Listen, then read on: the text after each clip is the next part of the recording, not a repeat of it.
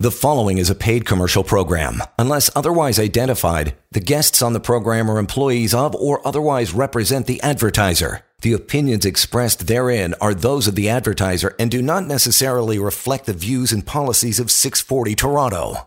All right. Welcome. Disability Law Show. We're back at it. So good to have you along. My good pal Tamar Agopian is here, going to be filling your head with the knowledge you need to know. Why? Because it's a big topic. There's a lot to discuss, and you can always be educated more and more every week. So we're going to get right to that. In the meantime, you want to write these numbers down, this contact information for Tamar and her very capable and excellent team, 1-855-821-5900. That's the number. Email is help@disabilityrights.ca.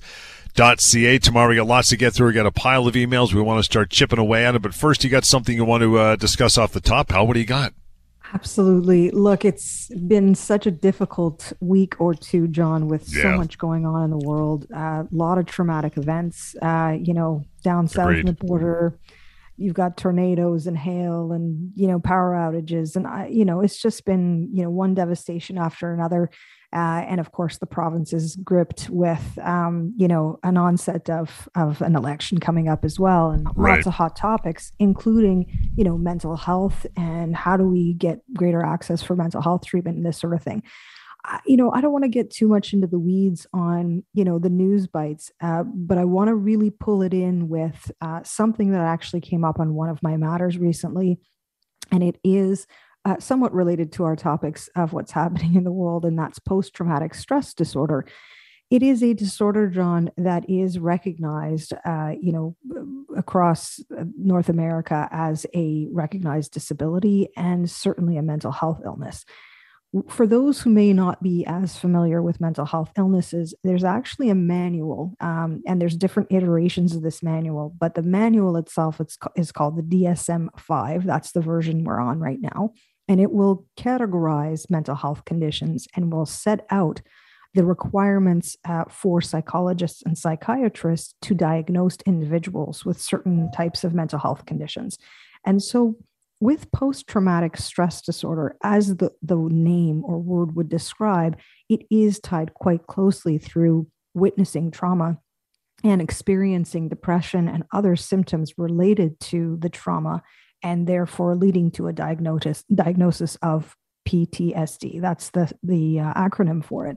Right. But recently, I want to say in the last handful of years or so, the symptoms have expanded. The criteria for the symptoms that qualify for PTSD, John, have actually been expanded to create a level where it includes stressors as well. So it's not just trauma, it's additional stressors. And we talk about this because you can understand and imagine an individual experiencing a traumatic event and then having re-triggering stressors or stressors that compound the actual witnessing of the traumatic event, leading someone to be disabled and prevented from working as a result of this type of a diagnosis or a collection of symptoms.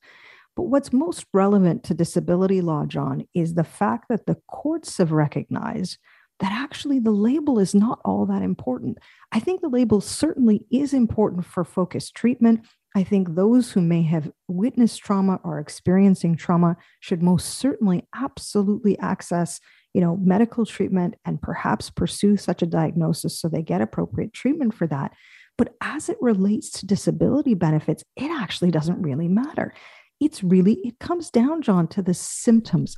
And the Supreme Court, our highest court, has even commented on the legal inquiry on whether or not somebody meets the test of total disability in a disability policy is related to the symptoms they are experiencing and whether that's consistent or inconsistent with their ability to work, full stop. So this came up because I'm dealing with a claim right now where the insurer actually got quite hot and bothered around the diagnosis of PTSD. Right. They had, of course, as they do, a medical consultant review the claim and disagree with the PTSD diagnosis and, made some comments and uncolorful comments. And anyway, it doesn't really even matter. The point being that the insurance company relied upon their internal paper review from this psychologist, taking issue with the PTSD diagnosis and concluding, wrongly might I add, that this individual was capable of working. And those two things don't jive at all whatsoever as it relates to whether it's PTSD or not. The focus is always the symptoms. And the additional log on the fire is the fact that this individual actually had the support of not only her own family doctor, but her own psychologist, who, by the way, was a specialist in PTSD, diagnosing and confirming the fact that the conditions and symptoms that she had were preventing her from working.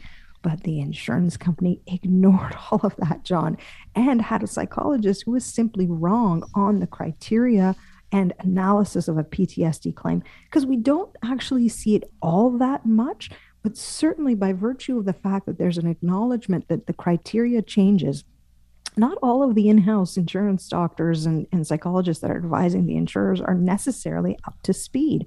And this issue really was the forefront of what the insurance company was relying upon in unfairly declining, this individual's claim. So look, we're in the midst of a legal claim. We're going to deal with that situation. But I thought it was an important topic to start off our show because there's just so much happening in the world right now. And, just an acknowledgement that these things do require treatment. They do require some eyes on it. And, there's a lot of literature, even if you just do a simple Google review on getting further information on, symptoms and criteria related to trauma-related events and stressful events that you may witness and have reactions to that ultimately may prevent you from actually doing your occupational duties. Have you noticed since, off the top you mentioned maybe not, widened definition, but widened language, including words like stressor, etc. Have you noticed because of that and it's increasing, you're getting a lot more pushback from insurance companies, resistance even? Absolutely, because for whatever reason, stress in and of itself, yes, it's subjective, but all of these claims are inherently subjective, John. Right. But it's also dismissive, right? There's a dismissive nature of, well, we all have stress, right? And this inclination by adjusters to sort of dismiss the fact that stress in and of itself or a stressor, in other words, things that are happening in your life and your world that may be impacting your function are in fact significant enough to impact your ability to work or not work. And look, the needle gets moved a little bit with insurers. I think generally as the world becomes much more aware of mental health conditions and how that can impact an individual certainly helps. But at the end of the day, you've got an adjuster working for an insurance company who will collect premiums and look for opportunities to decline claims. And in the situation that I described, they may even rely upon a medical so-called expert or someone in their medical field that they pay, by the way, to provide them with an opinion who might not be right. Like that's, I think, the concern that I have is that who are the insurers and adjusters using to advise them and educate them as to the latest and greatest on mental health conditions and symptoms, and really what needs to happen for an individual to get to a point where they can actually work. And so this idea of a stressor and a stressful element, we see that even the interactions that individuals can have with the insurance company in and of itself can trigger a mental health reaction, John. I've seen that a lot, and we've seen courts even acknowledge that that can warrant damages. So I think that the insurance adjusters, look, I don't know what they need to do to improve their adjudications on mental health conditions, but generally speaking, I think there needs to be an acceptance that they're real, that if they are documented and supported by a doctor that certainly require treatment, that needs to be accepted for face value, because these are not conditions that you're going to be able to do a test for. And by the way, John, they still look for tests, right? They'll say to claimants, look, you need to go do some kind of psychiatric test or, some questionnaire, these kinds of things. Sure, that may give you a point in time, but it certainly doesn't give you the full picture what perhaps a doctor could do or say, or what the own individual is perhaps communicating to the insurance company about, look, today I was re-triggered because of this particular issue, or I saw something on television, or, I'm dealing with another family member's health issues. All of these things together can, by all means, create an environment for someone who's already compromised from a health perspective and amplify and exacerbate those conditions to prevent them from returning back to their jobs. Yeah, it's interesting. I mean, you're going to get that whole, you're going to get pushback. You're going to get that, for all intents and purposes, just walk it off. It's a bit of stress. Everybody has it. I can see that you have your work cut out for you, but it's recognized and it's a valid thing. So, to your success, Tamar, defending people that come to you with that, it is a real thing. And luckily it's been recognized more and more as of late, and that'll get better for sure. I want to start in on an email here from Louis. We just got, we'll start in on this and probably pick it up after the break. We got a couple minutes here, but let me get into this, get your thoughts about this. Louis says, hey, Tamar, I'm currently awaiting surgery for my wrist that will hopefully allow me to work again. In the meantime, my request for LTD benefits was surprisingly denied. I've been told to file an appeal with my insurer. Is that the best route to take right now? I heard the chuckle. I heard it. I know. I know. No, don't appeal. But let's talk, maybe we pick up the appeal issue in a bit, but I want to talk more imminently about what Louis is describing, which is the need for surgery that will hopefully, on the outside of that, after a period of recovery, allow him to work. Now, I don't have a lot of information. In fact, I don't have any information about the job that he's doing, but I got to think with the wrist injury, John, that may prevent you from doing even the most basic sedentary type jobs like computer work and answering phones. And most certainly, more physical type roles that we can think about, even in a retail setting or perhaps a factory or warehouse type setting. So look, I think that the difficulty that Louis faces is something that's existed, but for a while, but really is compounded by virtue of what's happening in the province and the pandemic, which is that there is a massive backlog in getting individuals into doing more routine type surgeries and procedures. And it's by no fault of anyone. It's just the reality of the situation that we're in. And why I say this has been a problem for some time, at least from an insurance company perspective, is because the insurers are impatient. They don't want to wait, John, for Louis to get his surgery in 6, 8, 9, 10 months, because guess what? If they wait all that time, they've got to release that monthly benefit every single month and acknowledge that he's totally disabled right now. So the inclination absolutely is to perhaps decline the claim and see, maybe he forces himself back to work while he awaits surgery. Perhaps he doesn't pursue his rights further. But let's pick up that pursuing of rights further after our break. We'll talk a little bit more about appeals and that. Yeah, we'll deal with that and get to that appeal part as well. Louis, thank you so much for standby for that. In the meantime, as we go to break here, I'll give you the number to reach out yourself, 1-855-821-5900, help at disabilityrights.ca. We'll continue. This is the Disability Law Show. You're listening to a paid commercial program. Unless otherwise identified, guests on the program are employees of or otherwise represent the advertiser. The opinions expressed therein are those of the advertiser and do not necessarily reflect the views and policies of 640 Toronto. Hey, welcome back. Disability Law Show. Tamar Agopian is here. You'll want to reach out to Tamar and her amazing team at the firm anytime. Have a chat. It'll cost you nothing just to pick up a phone and say hi and get some answers. 1-855-821-5900. Help at disabilityrights.ca. Tamar, we were in the middle. At least we cracked open Louis' email here, waiting for surgery. Bad wrist in the meantime has been asked to appeal with his insurer. It's not a difficult answer, but it's one we like to talk about all the time because it's a very widespread solution, or at least a solution that the insurance companies will throw at you, right? What do you say? Absolutely, John. So they'll send a letter out saying, look, they might call you and say, we're going to decline your claim. And then they'll send a letter out. And that letter is sometimes 2 or 3 pages.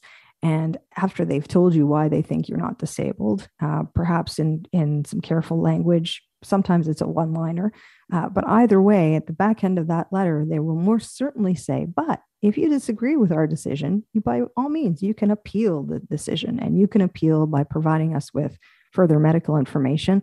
And by the way, do this in 30 days or 60 days or some kind of nonsense deadline. I want to just get it out there. There's nothing in your policy that talks about appeals. You will not find that anywhere. It's not written down. This is a process that insurance companies have conceived of. And the timelines around it and the requirements around it, John, it's a moving target. In other words, just because you provide them with the 2 or 3 pieces of medical that they might be seeking, just because you provide them with that information within the timeline that they've given in your letter, there's zero obligation on the insurance company to change their mind. There is zero obligation on the insurance company to respond to you in a certain period of time. even though they've demanded something from you within a certain period of time. This is something that I think insurance companies are doing for their regulators. I don't even really know. But at the end of the day, the ultimate result is that it keeps individuals like Louis in the process of the insurance company. It almost curtails the ability or the desire to pursue a legal claim because they figure, okay, you know what? I'm going to try this appeal process because that's what they've said they're going to do, and they're going to give me a fair shake. But the reality of the situation is that's often not the case. You've probably, if you're Louis, probably have provided all the medical information that you've got available. You've probably put it out there to the insurance company. Look, I've got a disabling wrist issue and I simply cannot work until I get surgery. And I don't know when that surgery is going to happen. It could be in a year, could be successful. Maybe it's not. Either way, that information is available to the individual that you've been dealing with at the insurance company, that claims adjuster. Right. And usually when you appeal, it's that same person, John, that's going to be looking at any additional information or the same information. And what you're asking them to do is come to a different conclusion. It's human nature, John, that when someone has made a decision, they're going to stick to that decision. So this is not something that you're going to necessarily get a fair shake. I think in Louis' situation, you've got the added element of time, and the insurance company is probably looking at the time frame and thinking, maybe this is not something we want to deal with because it's going to be a long, protracted claim or delay, and we're going to have to pay these benefits out month over month. Perhaps they're going to, have to offer him some further rehabilitation. Who knows the situation because we don't have enough background. But certainly I can tell you that the inclination from the insurance company is to say no, and then no again. And then you're just simply running down the clock to actually pursue your rights by way of a legal claim, right? You've only got 2 years to do that from the moment that you get that first denial letter, John. And so think about the appeal process. What most people don't realize is that there's actually usually 3 levels of it. So you go through 3 levels of it. Think about that. You've got 2 or 3 months every time, potentially more, every time you're appealing. Where are you at now? The time has now run down the clock. You're still dealing with your health issues. You have no financial support, and you're just wasting that time, that valuable time that someone like myself or someone on our team could absolutely assist you in moving that needle. In our experience, the most efficient way to assert your rights against the insurance company is to bring a legal claim. Because what ends up happening is that it removes the adjuster out of the equation. It now gets assigned to someone internally at the insurance company, typically an in-house lawyer, and someone dedicated, like an elevated adjuster, I would say, a senior person who's going to look at the same risks and exposures and the things that I talk about on the show and my colleagues talk about on these shows about, look, what is this going to do in terms of optics? Did we give Louis a fair shake? What are the other issues that we need to look at? What's our full exposure? And that legal claim allows us the most efficient route to get the insurance company to come to the table and talk about settlement. That is the key. The financial compensation is the key, John, because you can see if people have gone through appeal or 2 or 3, by the time they come to us, it could be months and months down the road. Yeah, sure. And, what are they doing financially and still having to deal with therapy costs and these other things? So please don't delay. If there's a basis, that your doctors are saying, look, you cannot work and that you require treatment, but that you can't access this treatment for reasons outside completely of your own control, don't hesitate, because you still have the right to the disability benefit if you cannot work today, presently, right now. If that's the situation for Louis, and that seems to be the case, then he is entitled to disability benefits. And, we always, you mentioned starting a legal claim and foregoing this appeal silliness. And I always mention this, and when you mentioned that, is the positive and good sidebar to that entire thing is once that legal claim is started, from your client contacts you, says, okay, tomorrow let's go forward with this. Now the contact, the harassment, the headaches ceased with the insurance company because they have to bypass your client and go right to you for all contact, which is 50% of your recovery in some cases, as far as the mental note is concerned, right? Absolutely. Absolutely. And so we take that stress away from people. Our clients can really just focus on their health. And, here's the interesting thing. Even when we do that, though, John, some adjusters still feel the need that they need to contact our clients. And so I had that happen recently, and you can only imagine my frame of mind when I thought, hang on, I've written you a letter. I've told you not to contact my client. I'm going to, be commencing the legal claim. Please provide me your full claims file, by the way. The audacity of some of these adjusters to continue to communicate with the claimant is just unbelievable to me. But again, these are poor checks and balances. This is the issue with these insurance companies, is that there isn't overarching guidance being given to these adjusters on how to deal with these kinds of situations. And there's poor decision making going on. And unfortunately, that translates into the decisions that they make on these claims. And so by all means, it should be taken away from these adjusters in terms of decision making, because then we can have, as lawyer to lawyer, reasonable discussions around the issues, what the law says about situations like this, and frankly, what the contract, the policy says, because that's really what it comes down to. The policy says if you've got a sickness or an illness that prevents you from working, you are entitled to disability benefits. Yeah. Full stop. Want to ask you about this, and I think this is also an interesting topic as we move on here. You talk about resolving legal claims through what's called a mediation. A lot of people know the word; they may be familiar with it. But what's that process like? Do all legal claims get settled in mediation? We'll talk about that afterwards as well. And how do you go through it? Yeah, for sure. So, what's a mediation? I describe a mediation as a non-binding settlement meeting. So, in other words, my client and I will attend. The insurance company's lawyer and their dedicated, claims person will attend the mediation. And then you've got a mediator who is a, neutral, who will facilitate discussions around settlement. And it's all without prejudice and it's all confidential. So what does all that mean?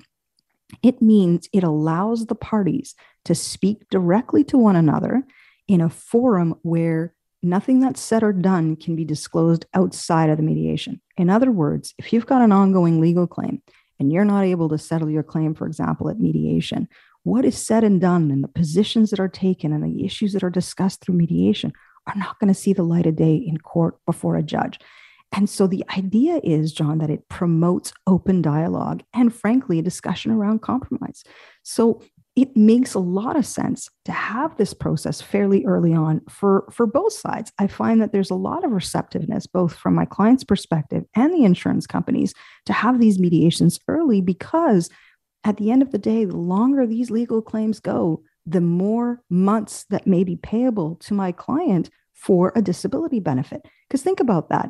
They deny a claim and another month goes by, there's a month of benefits that are owing. Another month goes by, there's another month of benefits that are owing.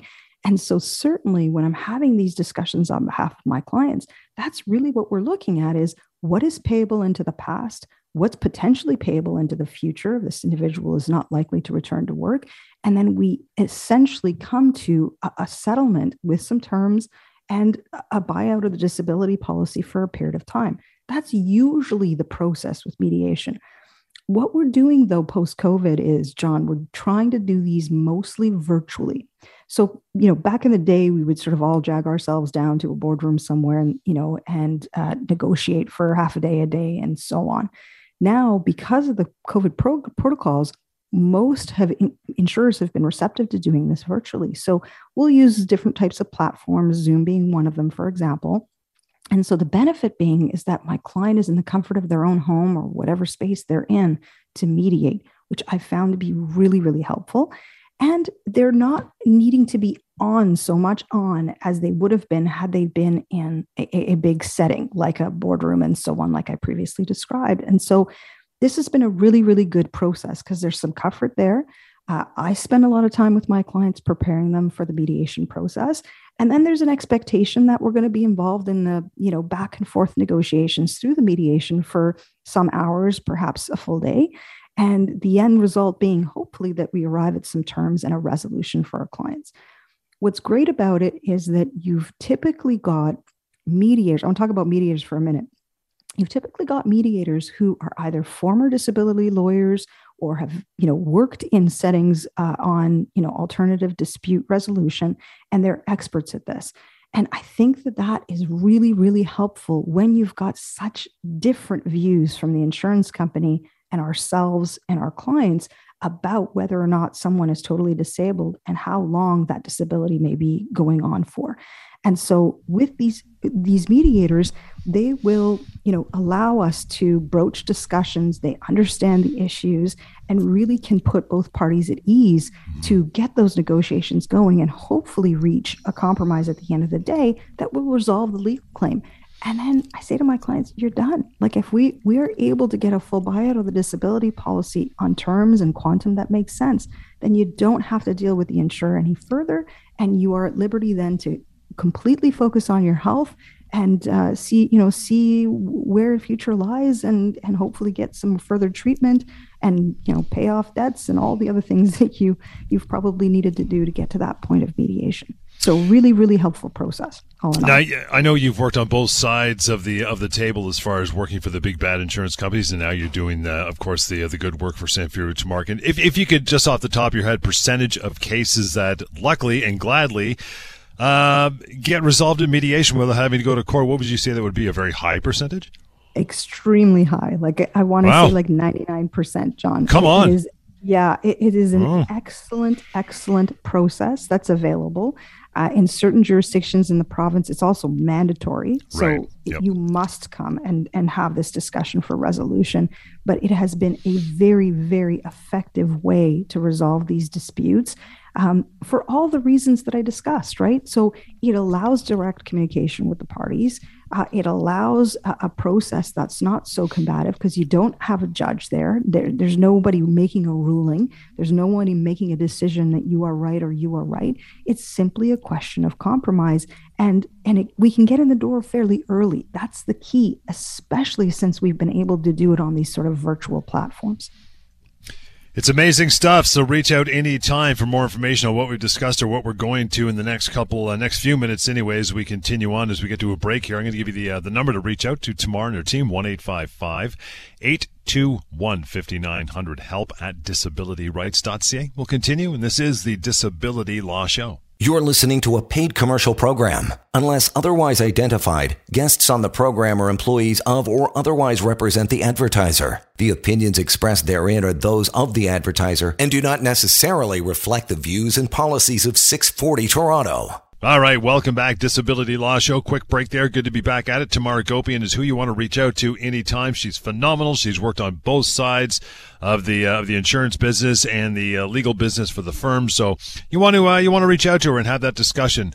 Knowledge, 1-855-821-5900. That's what she offers and so much more. Have that conversation. You want to reach out by email? You can do that. help@disabilityrights.ca.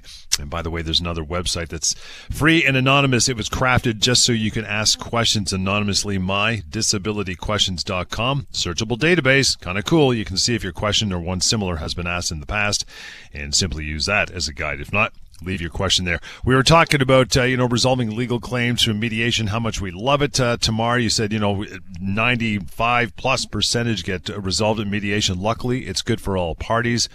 It is. Do they all settle the mediation? A lot of them do. What are the ways might that legal claim get resolved, though? Yeah, that's a really good question, John, because we do talk a lot about mediation because the process is so successful and, beneficial to our parties. It's a really good way to resolve claims. But, we do get that question from a lot of clients. Look, but what if it doesn't settle at mediation? Is it, do we need a mediation? What could we do with a claim like this? So look, let me sort of pull back the curtain and just talk a little bit about what we do as a team of lawyers. One of the things that's extremely helpful is, as you said at the top, John, some of us have worked for insurers. Certainly we are well known to the insurers. We've got relationships with these other lawyers. We've dealt with them all the time. They know us and we know them. And I got to say that sometimes that can be an extreme advantage to our claimants and our clients. And I'll tell you why. Not just reputation, which of course is very, very important, but it's also the opportunity to pick up the phone because I've worked with that lawyer before, or I have had a relationship with them in the past, for example, and say to them, look, this is one that I think we don't need a mediation for. Let's try and resolve this directly. And here's why. and we can have a meaningful discussion, a reasonable one, because they know me and I know them. And so that is actually a really effective way that we advocate for our clients and resolve claims outside of the mediation setting. Now, I say to my clients, I can't promise you that that opportunity will exist on every claim. Certainly, there are certain claims where the insurance company will want to do greater vetting. There are certain ones, for example, where an insurance company has asked for my client to be assessed, for example, by an expert, or perhaps they want to question my client and do what's called an examination for discovery, which is a fairly routine process in litigation. Not so much in disability, but that certainly is one process. And so what is a discovery, John? That's when an individual is sworn under oath to tell the truth. There's still no judge, but there is a court reporter that's sort of typing up all the questions and answers that are asked in case the claim were to go to trial. And that is an opportunity for both sides to ask questions of each other directly about the issues of the legal claim. So in a context like that, my client would be asked, look, what is the nature of your disability? How is it persisting? What are the symptoms? This sort of thing. And the interesting part about examinations for discovery, at least in my experience, is that sometimes just by virtue of that process alone is a jumping off point for further discussion for resolution. So I say to my clients, look, I'm not much troubled by going through that process if it's going to offer us a further opportunity to be face-to-face with the insurance people.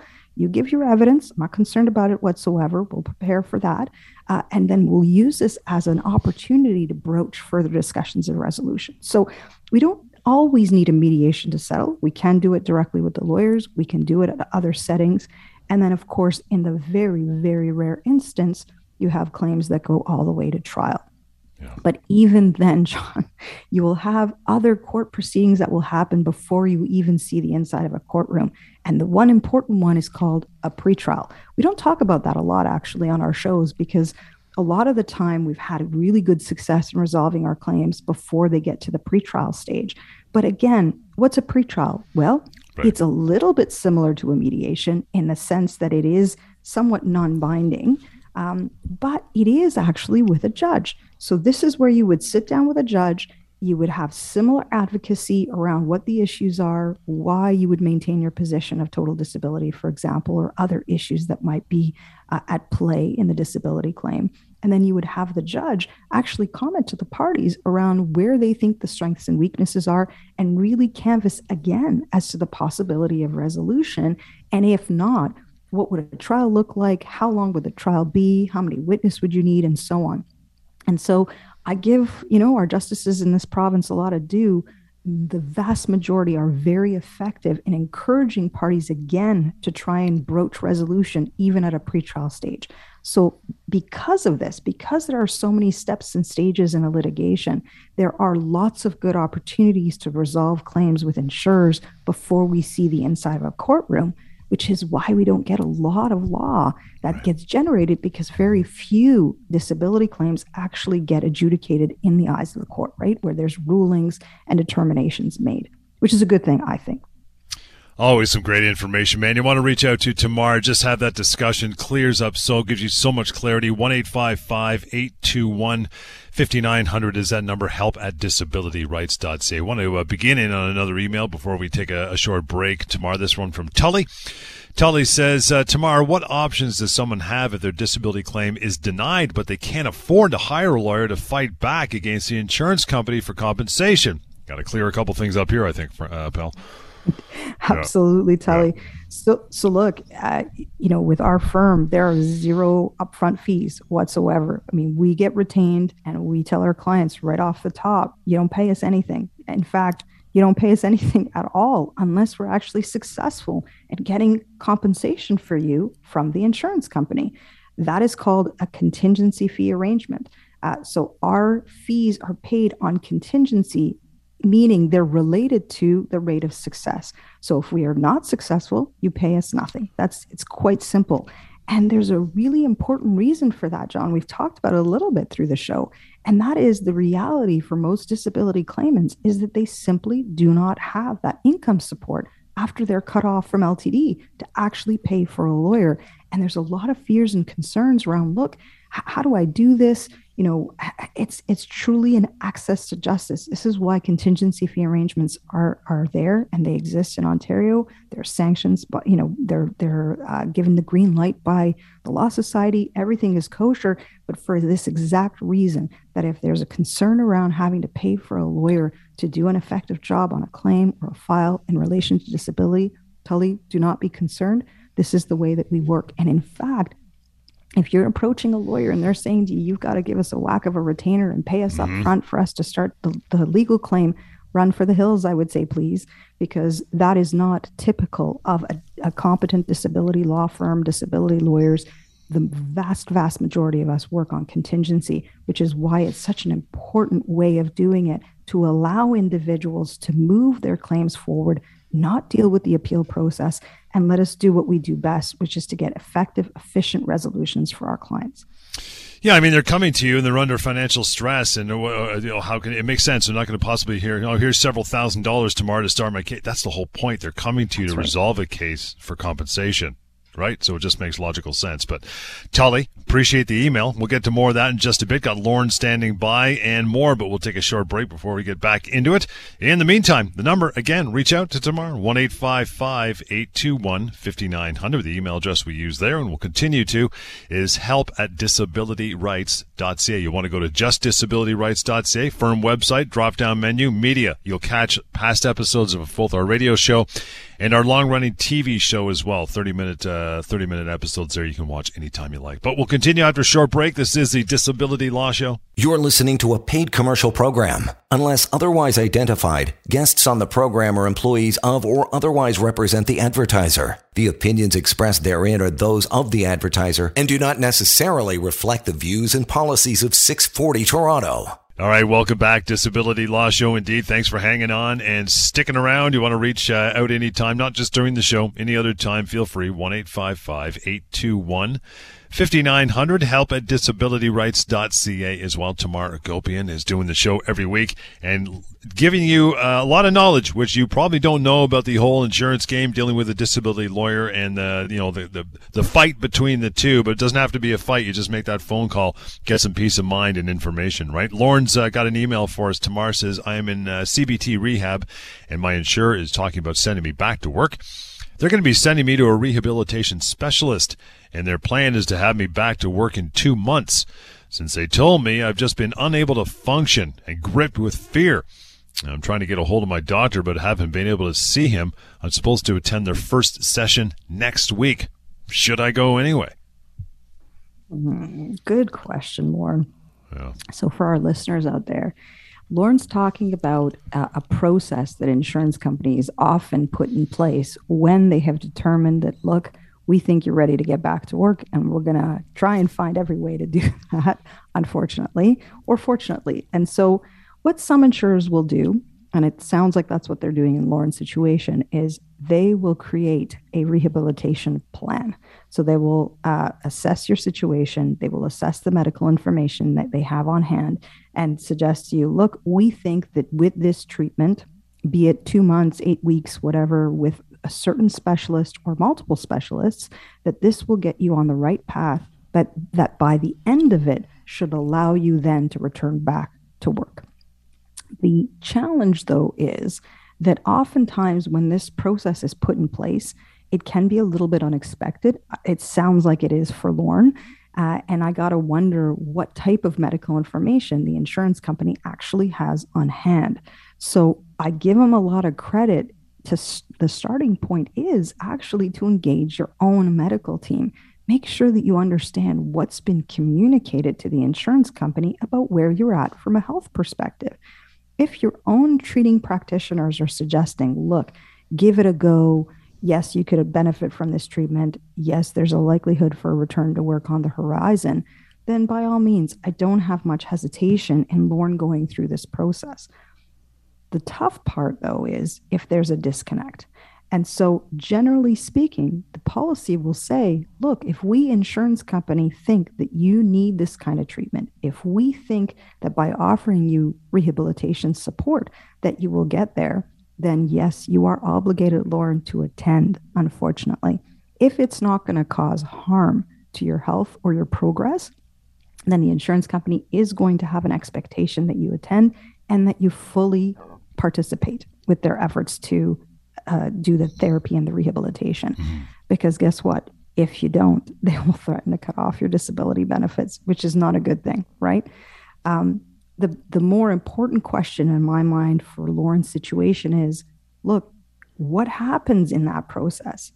Is there more harm being done than good? Is it likely really in that 2-month time frame that he's going to be able to return back to work? And those are questions that he really does need to engage his own medical team about, because I think it can be just as simple to have his own team. Let's say it's his primary doctor, John. Have your family doctor prepare a report, some kind of narrative report, a couple of paragraphs saying, look, I understand you've got him in this CBT rehab. That's, by the way, cognitive behavior therapy rehabilitation. I'm fine for him to participate, but I'm keeping a close eye on how he's doing from his symptoms and so on. Mm-hmm. And my expectation is that he's not going to return in 2 months, or I'm going to reassess him in 3 weeks or 4 weeks, halfway through the program, and make my own decision as his treating doctor as to whether or not, in fact, he can return to work. Getting that kind of commentary will help to basically put the insurance company's expectations into the right framework. And in the absence of that, then of course, if they don't have that medical information, John, they're just going to make their own assumptions. Like I said, in our other segment in the show, they have doctors on phone calls and emails. And so they will pay for a doctor to give them an opinion. And of course, if the doctor's being paid by the insurance company, that it's going to be a somewhat biased opinion. But nevertheless, they will look at the paperwork and they'll say, you know what, this guy's good. He's fine. Yeah, put him through the CBT rehab. And at the end of that, he should be able to work. I have seen that time and time again in claims files. And when there's an absence of medical information from your own treatment providers, that's the only conclusion the insurance company is going to make. Because guess what? That helps them. That's what they want to do, is bring your disability claim to a close where they can get to a point where they can cut off the claim and stop paying you that benefit. That is how they make their profits. That is their model. And they will do that. And so if I'm Lauren, definitely try. And if you can't get your family doctor, get another practitioner, but certainly engage your own team. Let them know what's going on. Let them know if you're being triggered in terms of exacerbation of symptoms and this sort of thing. But at the end of the day, right now, if he's sort of saying to me, my first appointment's next week, yeah, go to the first appointment, see how it goes, keep a close eye, and then make sure that you're getting in to see your own doctors in that time frame. Lauren, really hope that helped. And if you want to reach out any further to Tamar and her crew, you can do so. Indeed, don't even hesitate to do that, and keep reaching out for any more advice that you need anytime. The email address, of course, and I'll give it to everybody else as we're ready to wrap for another show. That would be help@disabilityrights.ca. Phone number anytime as well. Always reach out. A simple conversation and a greeting and an initial meetup on the phone will cost you nothing, right? Tamar's always ready. She's got a great team behind her. 1-855-821-5900, and that free and anonymous resource for you to ask even more questions if they come to mind now that we're done. MyDisabilityQuestions.com. Again, MyDisabilityQuestions.com. And that'll pretty much be a wrap for another show, my friend. Thank you, Tamar, and thank you for all of your correspondence through email. Again, reach out anytime, and we'll catch you next time on the Disability Law Show. The preceding was a paid commercial program. Unless otherwise identified, the guests on the program are employees of or otherwise represent the advertiser. The opinions expressed therein are those of the advertiser and do not necessarily reflect the views and policies of 640 Toronto.